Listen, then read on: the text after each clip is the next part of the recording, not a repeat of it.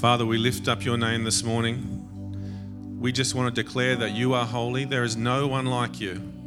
And so, Lord, we come together now. We humble ourselves under your word. We humble ourselves under your teaching, under your spirit. Father, come and have your way. Amen. Good morning, everyone. You guys can take a seat. Thanks, guys. You can take a seat as well. So our theme is look, as Emily or John said earlier. And last week we had our Vision Sunday. We brought our dreams and our plans and our visions to God. And as John said, if you weren't here last Sunday, there's still a chance for you to do that. Any day is a good day to submit your plans and dreams to God. In fact, every day is probably a good day. That's a good habit to get into, right? Yeah. So we did that last Sunday. That was a momentous occasion for us together as a group. What do we do now? Do we just sit back and put our feet up and wait for God to do whatever God's going to do? Or are we going to get on with walking the path that God lays out in front of us as we wait for God to act, as we look for God to act?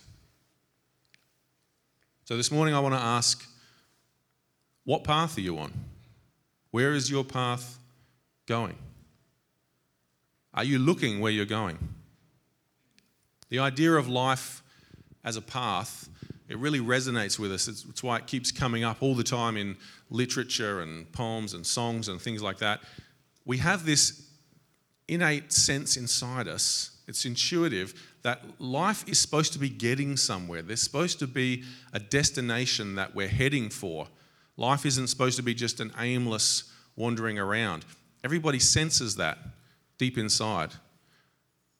But what path are we actually walking? What is our destination that we're trying to get to?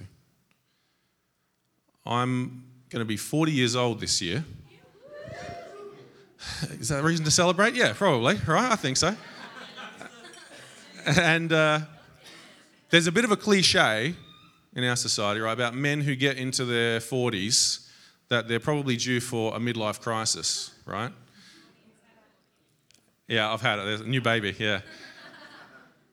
I mean, you've got a guy, he's set out on a path in life, and he gets to his, 40s, 50, whatever, and he looks around and he sees nothing but dead ends.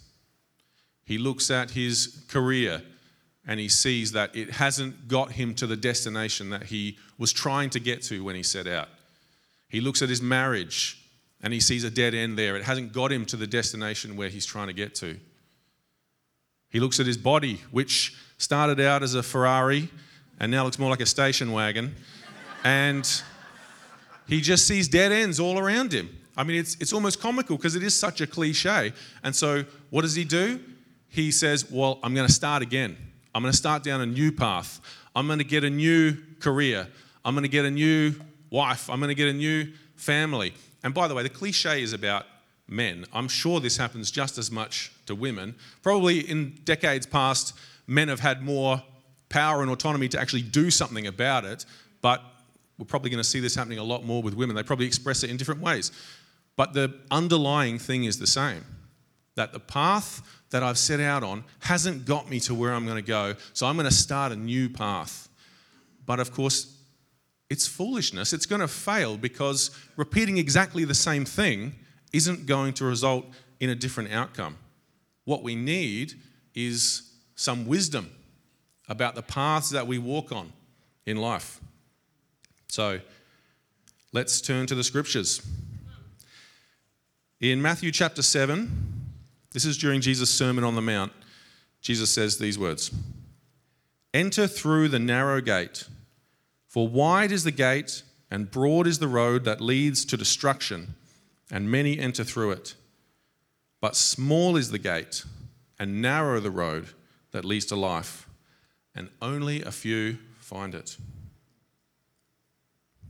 Jesus is picking up on a theme here which would have been very familiar to his Jewish hearers. It wasn't a new idea, this idea of two paths. We find it in the Old Testament, the Jewish scriptures, and especially in the book of Proverbs and actually what Emily was talking about earlier just feeds right into this, because the major theme of the book of Proverbs is that there are two paths that you can choose. And in Proverbs, often they're given different names, sometimes called the path of wisdom and the path of foolishness, sometimes called the straight path and the crooked path, sometimes, as Jesus picks up here, called the path that leads to life and the path that leads to destruction. Let me give you an example from Proverbs chapter 4, verses 10 to 19. Listen, my son, accept what I say, and the years of your life will be many. I instruct you in the way of wisdom and lead you along straight paths. When you walk, your steps will not be hampered. When you run, you will not stumble. Hold on to instruction. Do not let it go. Guard it well, for it is your life. Do not set foot on the path of the wicked, or walk in the way of evildoers. Avoid it. Do not travel on it. Turn from it and go on your way, for they cannot rest until they do evil. They're robbed of sleep till they make someone stumble. They eat the bread of wickedness and drink the wine of violence. The path of the righteous is like the morning sun, shining ever brighter till the full light of day. But the way of the wicked is like deep darkness. They do not know what makes them stumble. When I was a kid, I used to watch a movie.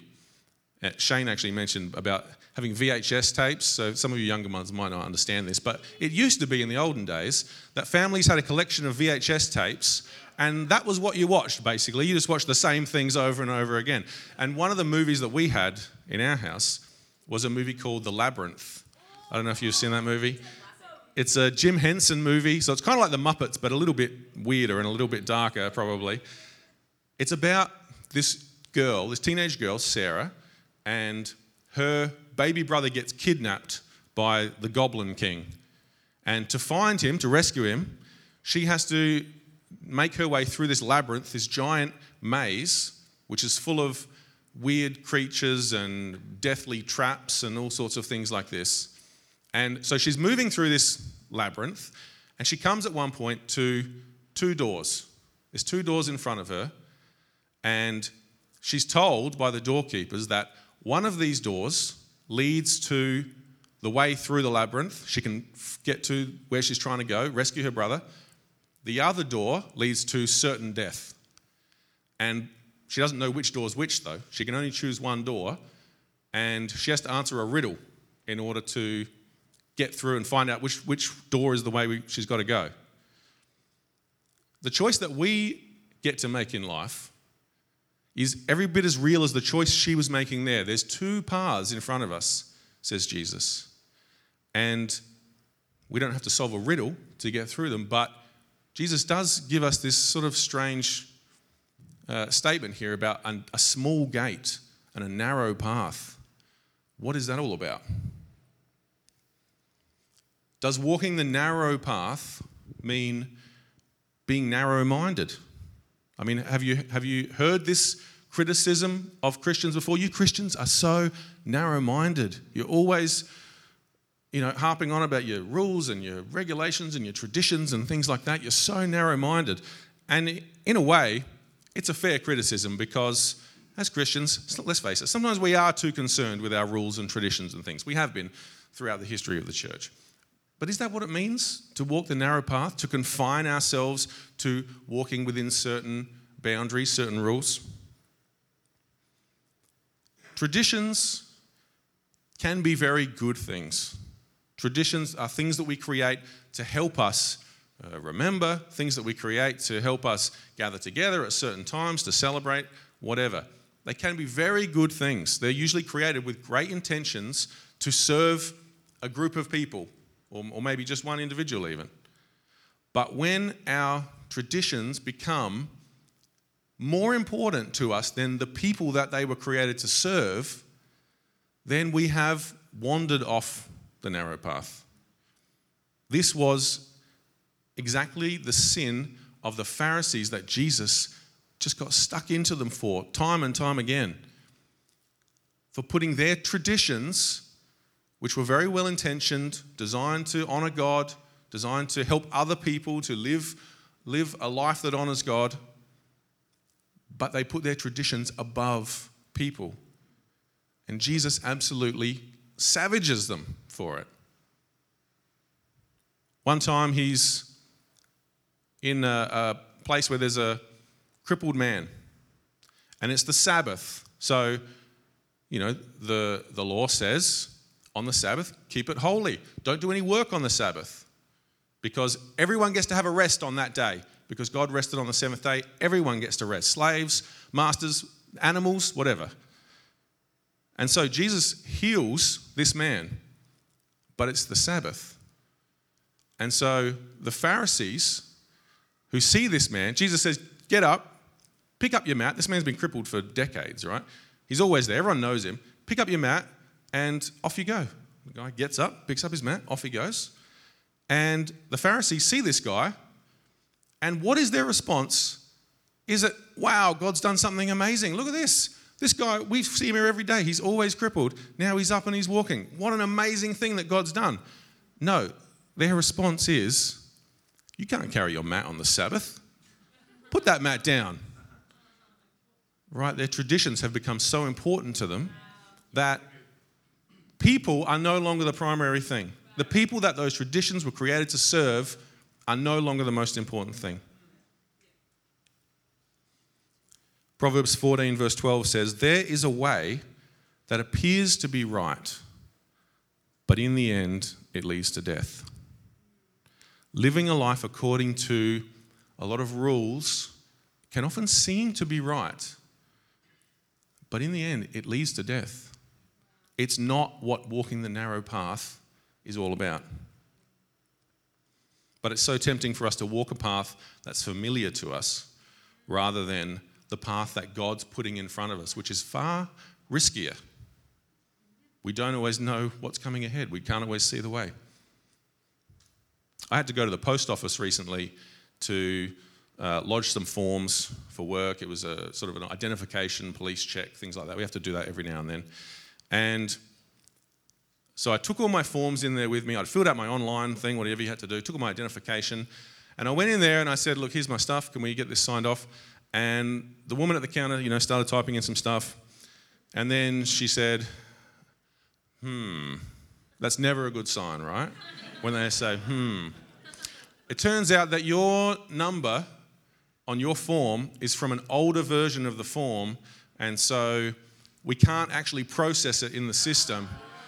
And I said, but look, I've got everything I need, right? Everything's here. Let's just get this done, right? And she said, look, it won't let me do it. I'm sorry. The computer won't let me do it. The system won't let me do it. And so not only did I walk out of the post office having not done the job that I came there to do, now I had more jobs because I had to go and contact the people who'd given me the other form in the first place. Bureaucracy, huh? Bureaucracy. Sometimes we can be bureaucratic in our relationship with God. Sometimes God wants to say to us, look, the path is going up this mountain, or the path is going down into this dark valley. Come on, I've got everything we need. We can do it. And we say,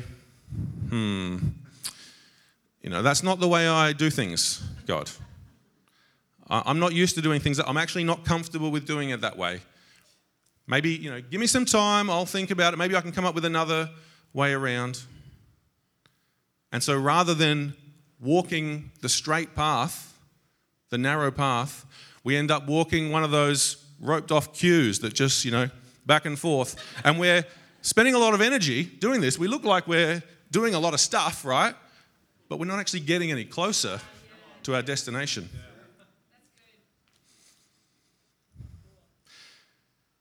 Our intentions are good, but we're straying from the path. There is a way that appears to be right, but in the end it leads to death. So walking the narrow path is not about following a bunch of rules and traditions. So what is it about then? What does Jesus mean about this narrow path? Well, he gives us a hint at the start of his Sermon on the Mount. This is towards the end of that sermon. At the start of the sermon, he says, I have come to fulfill the law and the prophets, which is a very Jewish way of referring to Everything that God has been doing before with his people. God gave the law to Moses. He gave us the prophets to bring us back on the path. Everything that God's been doing, I have come to fulfill that, says Jesus. Jesus says, I am the path of life, which sounds like blasphemy to his hearers back then. You are the path of life? No, the path of life is walking according to the wisdom of God. Yes, says Jesus, I am the wisdom of God. No, the path of life is walking according to God's word. Yes, says Jesus, I am God's word. No, the path of life is walking in the ways of God. Yes, says Jesus, I am the way.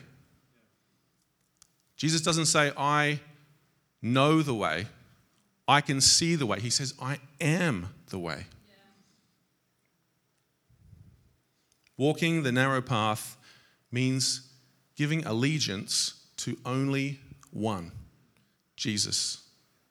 That's what it means to walk the narrow path. That's what it means to enter through the small gate, to give our loyalty, our allegiance to only him,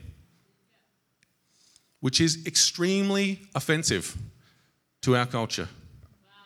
It was extremely offensive to the Greco-Roman culture back in the first century as well. They were completely confused by Christians. As the church spread throughout the Roman Empire, they didn't know what to make of these Christians. Because you want to worship Jesus, fine, go ahead. Hey, I'll celebrate your worshipping of Jesus. But what do you mean that you're not also going to worship these other gods that we've got? What do you mean that you're not going to worship Caesar? In our culture, of course, it's not other idols and Caesar.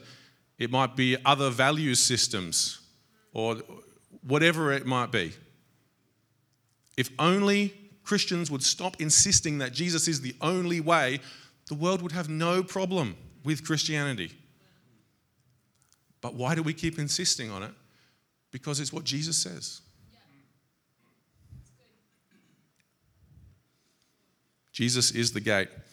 You know, the ultimate good in our culture is individual autonomy. Who are you to tell me that there's only two paths and I have to take this one narrow path? There's infinite paths and they all lead to the same destination. Anyone actually making that claim, it sounds like a very sort of tolerant thing to say, a very humble thing to say even. Who's to say whose path's right? They all lead to the same destination anyway. Actually, that's about the most arrogant claim you can make, because in saying that, what they're saying is, I can see the destination of all of these different paths, and I can see that they all end up in the same place. Well, I want to tell you that I don't know where all paths end up, okay? There's only one who knows where all paths end up. It's Jesus. And what he says is, there's two paths. One leads to destruction and one leads to life. Yeah. And there's only one way to walk this narrow path, and that is by following me. There's no other way to walk the path of life apart from following Jesus. But that's not to say that we always do it perfectly. Of course we don't. Sometimes all we can say is the same thing that the guy that Jesus encountered who had the sick child, and he said to Jesus, I believe, help my unbelief. Sometimes all we can say is, Jesus, I want to obey. Help my disobedience. I'm willing to follow. Help my unwillingness. And he does. He does. Because God doesn't have a list of standards that he needs us to meet in order for us to access this gate, to walk the narrow path of life. What he has is a purpose for his creation. And he wants us to join in with that purpose. But it requires something of us. It requires us to submit to him, to surrender to him, to give allegiance to him. That's what we have to do in order to join in with him in this purpose. All right, something else about the narrow path. Maybe when I read those words, let me read them again. Maybe you have a picture in your head. You know, metaphors are supposed to generate imaginary pictures in our head. That's the purpose of them, so that we can relate them to something concrete. When Jesus says, small is the gate and narrow the road that leads to life, and only a few find it. What picture do you have in your head of walking that narrow path? Maybe some of you have got a picture of like a mountain pass with chasms on either side. Maybe some of you have got a picture of a small trail that sort of winds its way through a forest. None of those are wrong, right? It doesn't really matter. But I think there's probably one thing that most, if not all of us, have in common when we picture this in our minds, us walking the narrow path, is that we picture ourselves walking this path alone. We're on our own walking this path. Where do we get that idea from? Jesus never says that. In fact, in the context of the Sermon on the Mount, it's all about loving God and loving your neighbor. How can we bring life to people around us? How can we live in a way that helps people to stay on this path of life? We're not walking this path alone. We're walking it together. But it's a narrow path. So what does that mean? It means we've got to walk closely together.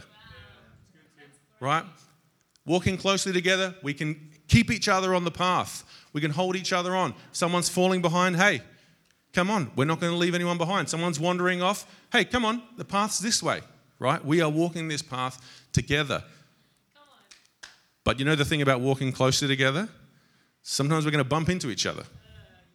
Sometimes Martin's going to give me an elbow in the ribs, or I'm going to step on Shane's feet, right? Are we going to... It was an accident, yeah, sure. It's happened too many times, Martin. Are we going to focus on those things? Or are we going to lift our eyes and look to the one that we're following down this path of life? Because, you know, we can walk along the path and we're just looking at our own feet, right? We're just making sure I stay right in the middle of this path, you know, and someone else, meanwhile, is sort of wandering off a bit. We're walking this path together, and we're called to help each other to stay on this path, to stay loyal to Jesus, to keep our eyes fixed on Jesus. Where are you looking? That's great. Come on.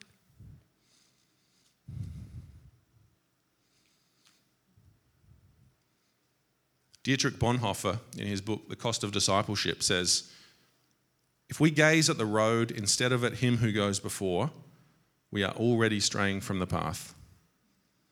We don't want to keep our eyes fixed on the path. We want to lift our eyes and look to Jesus. When that attitude takes over of, well, at least I'm staying in the center of the path, and the rest of you, who cares, right? I'm making sure I stay right in the center. When that attitude takes over in our lives, we've already wandered off the path and we don't even know it. So this is what it really means to walk the path of life, to keep our eyes fixed on Jesus. Now, remember that story I told before about the Labyrinth movie? She had these two doors and she had to solve a riddle to get through. Well, there's not a riddle that we can solve to get through these doors, but there is a riddle that needs to be solved in order for us to get through this small gate onto the narrow path. And here's the riddle. How can God destroy sin without destroying his world, which is absolutely infested with sin? How can God be both just and merciful at the same time? And we have no answer to this riddle. We have no ability at all to answer this riddle. But thank God that there is an answer. And the answer is not a theological doctrine. The answer is not a philosophical idea. The answer is a person. The answer is Jesus. God became part of his creation, hopelessly infected by sin, and took into himself all the power of sin and death. And then he died. And so did the power of sin and death. But 3 days later, Jesus was resurrected. And he is alive. The power of sin and death, that is still buried in the ground. But Jesus is alive. We fix our eyes on a risen Savior, leaving behind the power of sin and death. That's got no hold over us anymore as we walk this path of life. That's got nothing to say to us. It's dead in the ground. He solved this riddle on our behalf. And Jesus is now everything on this path. He is the gate that we go through to get to the path. He is the path that we walk on. He's the shepherd that brings us to the gate. He's the rest that we find on the other side. He is in and through and around us. He's the destination that we're heading towards. He's the strength that keeps us going. Jesus is everything on this path. And you know, the ironic thing about the narrow path that leads to life is that as we walk along this narrow path, it actually opens up to amazing possibilities that God has in store for us. It gets wider and wider as we walk it, with possibilities that we couldn't even have imagined when we started down this path. The broad road that leads to destruction, that gets narrower and narrower and narrower until finally, at the end, there are no possibilities left. But the narrow path just opens up a world of possibilities, things that God is going to do in our life. So last week, we brought our dreams and plans and visions to God.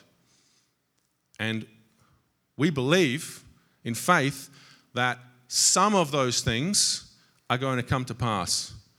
Why do I say some of those things? Wouldn't it take more faith to believe that all of those things are going to come to pass?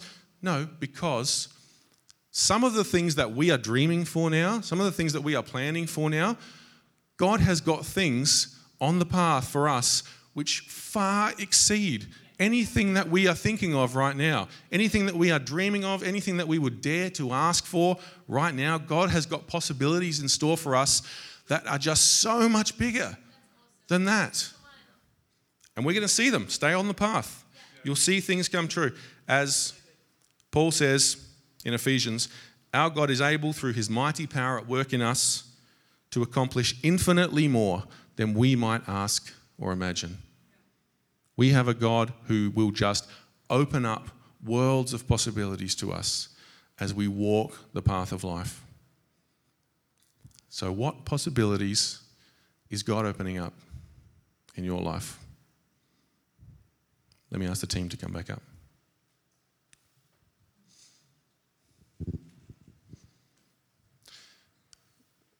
Every Sunday, we like to give a chance for people to respond to this same question. It's exactly the same question, phrased in a lot of different ways.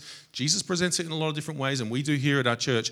But these two paths, any time is the right time to choose the path of life. If you haven't been on this path, if you know that you've either never got onto this path or you've wandered off the path, Jesus constantly, continually offers that invitation for us to come. Come to the gate. I am the gate. Come, walk on this path. I will go ahead of you. I'm around you. I'm with you. I'm for you, says Jesus. So let's bow our heads as I pray.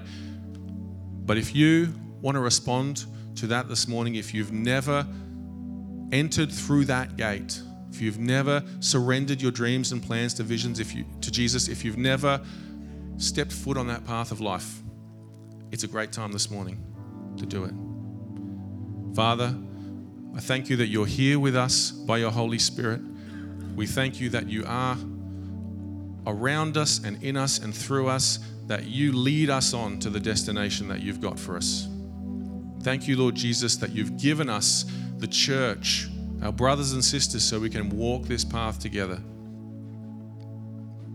And if there's anyone who wants to respond to that right now, I'm just going to give you a minute right now. If you want to raise your hand so I can see, it's a great time for celebration. Any time anyone chooses to change paths, to change where they're heading towards, change their destination, it's a great time of celebration. So let me just give you a few moments now, if anyone wants to raise their hand.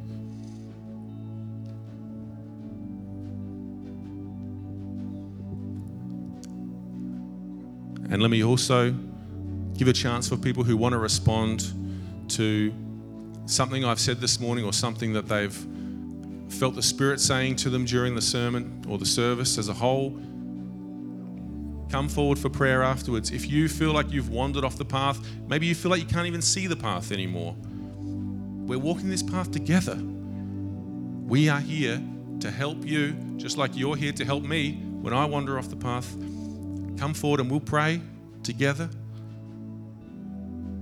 We'll keep our eyes fixed on Jesus. So if there's anyone who wants prayer after the service, please come forward. Don't go home wishing that you had come forward for prayer. But let me pray now to close the service. Jesus, we look to you as we go on this year with our theme of look. We want to walk this path and we want to keep our eyes fixed on you. Lord, help us to keep our eyes fixed on you. We're so easily distracted. Father, we pray for unity in our church. We pray that as we walk this path together, that, Lord, your Spirit would create unity in us, that there would be no man left behind. Jesus, we thank you that the invitation is always open for us to enter through this gate and walk the path that leads to life. And we thank you for the opportunities and the possibilities that you are opening up in front of us as we walk this path. Amen.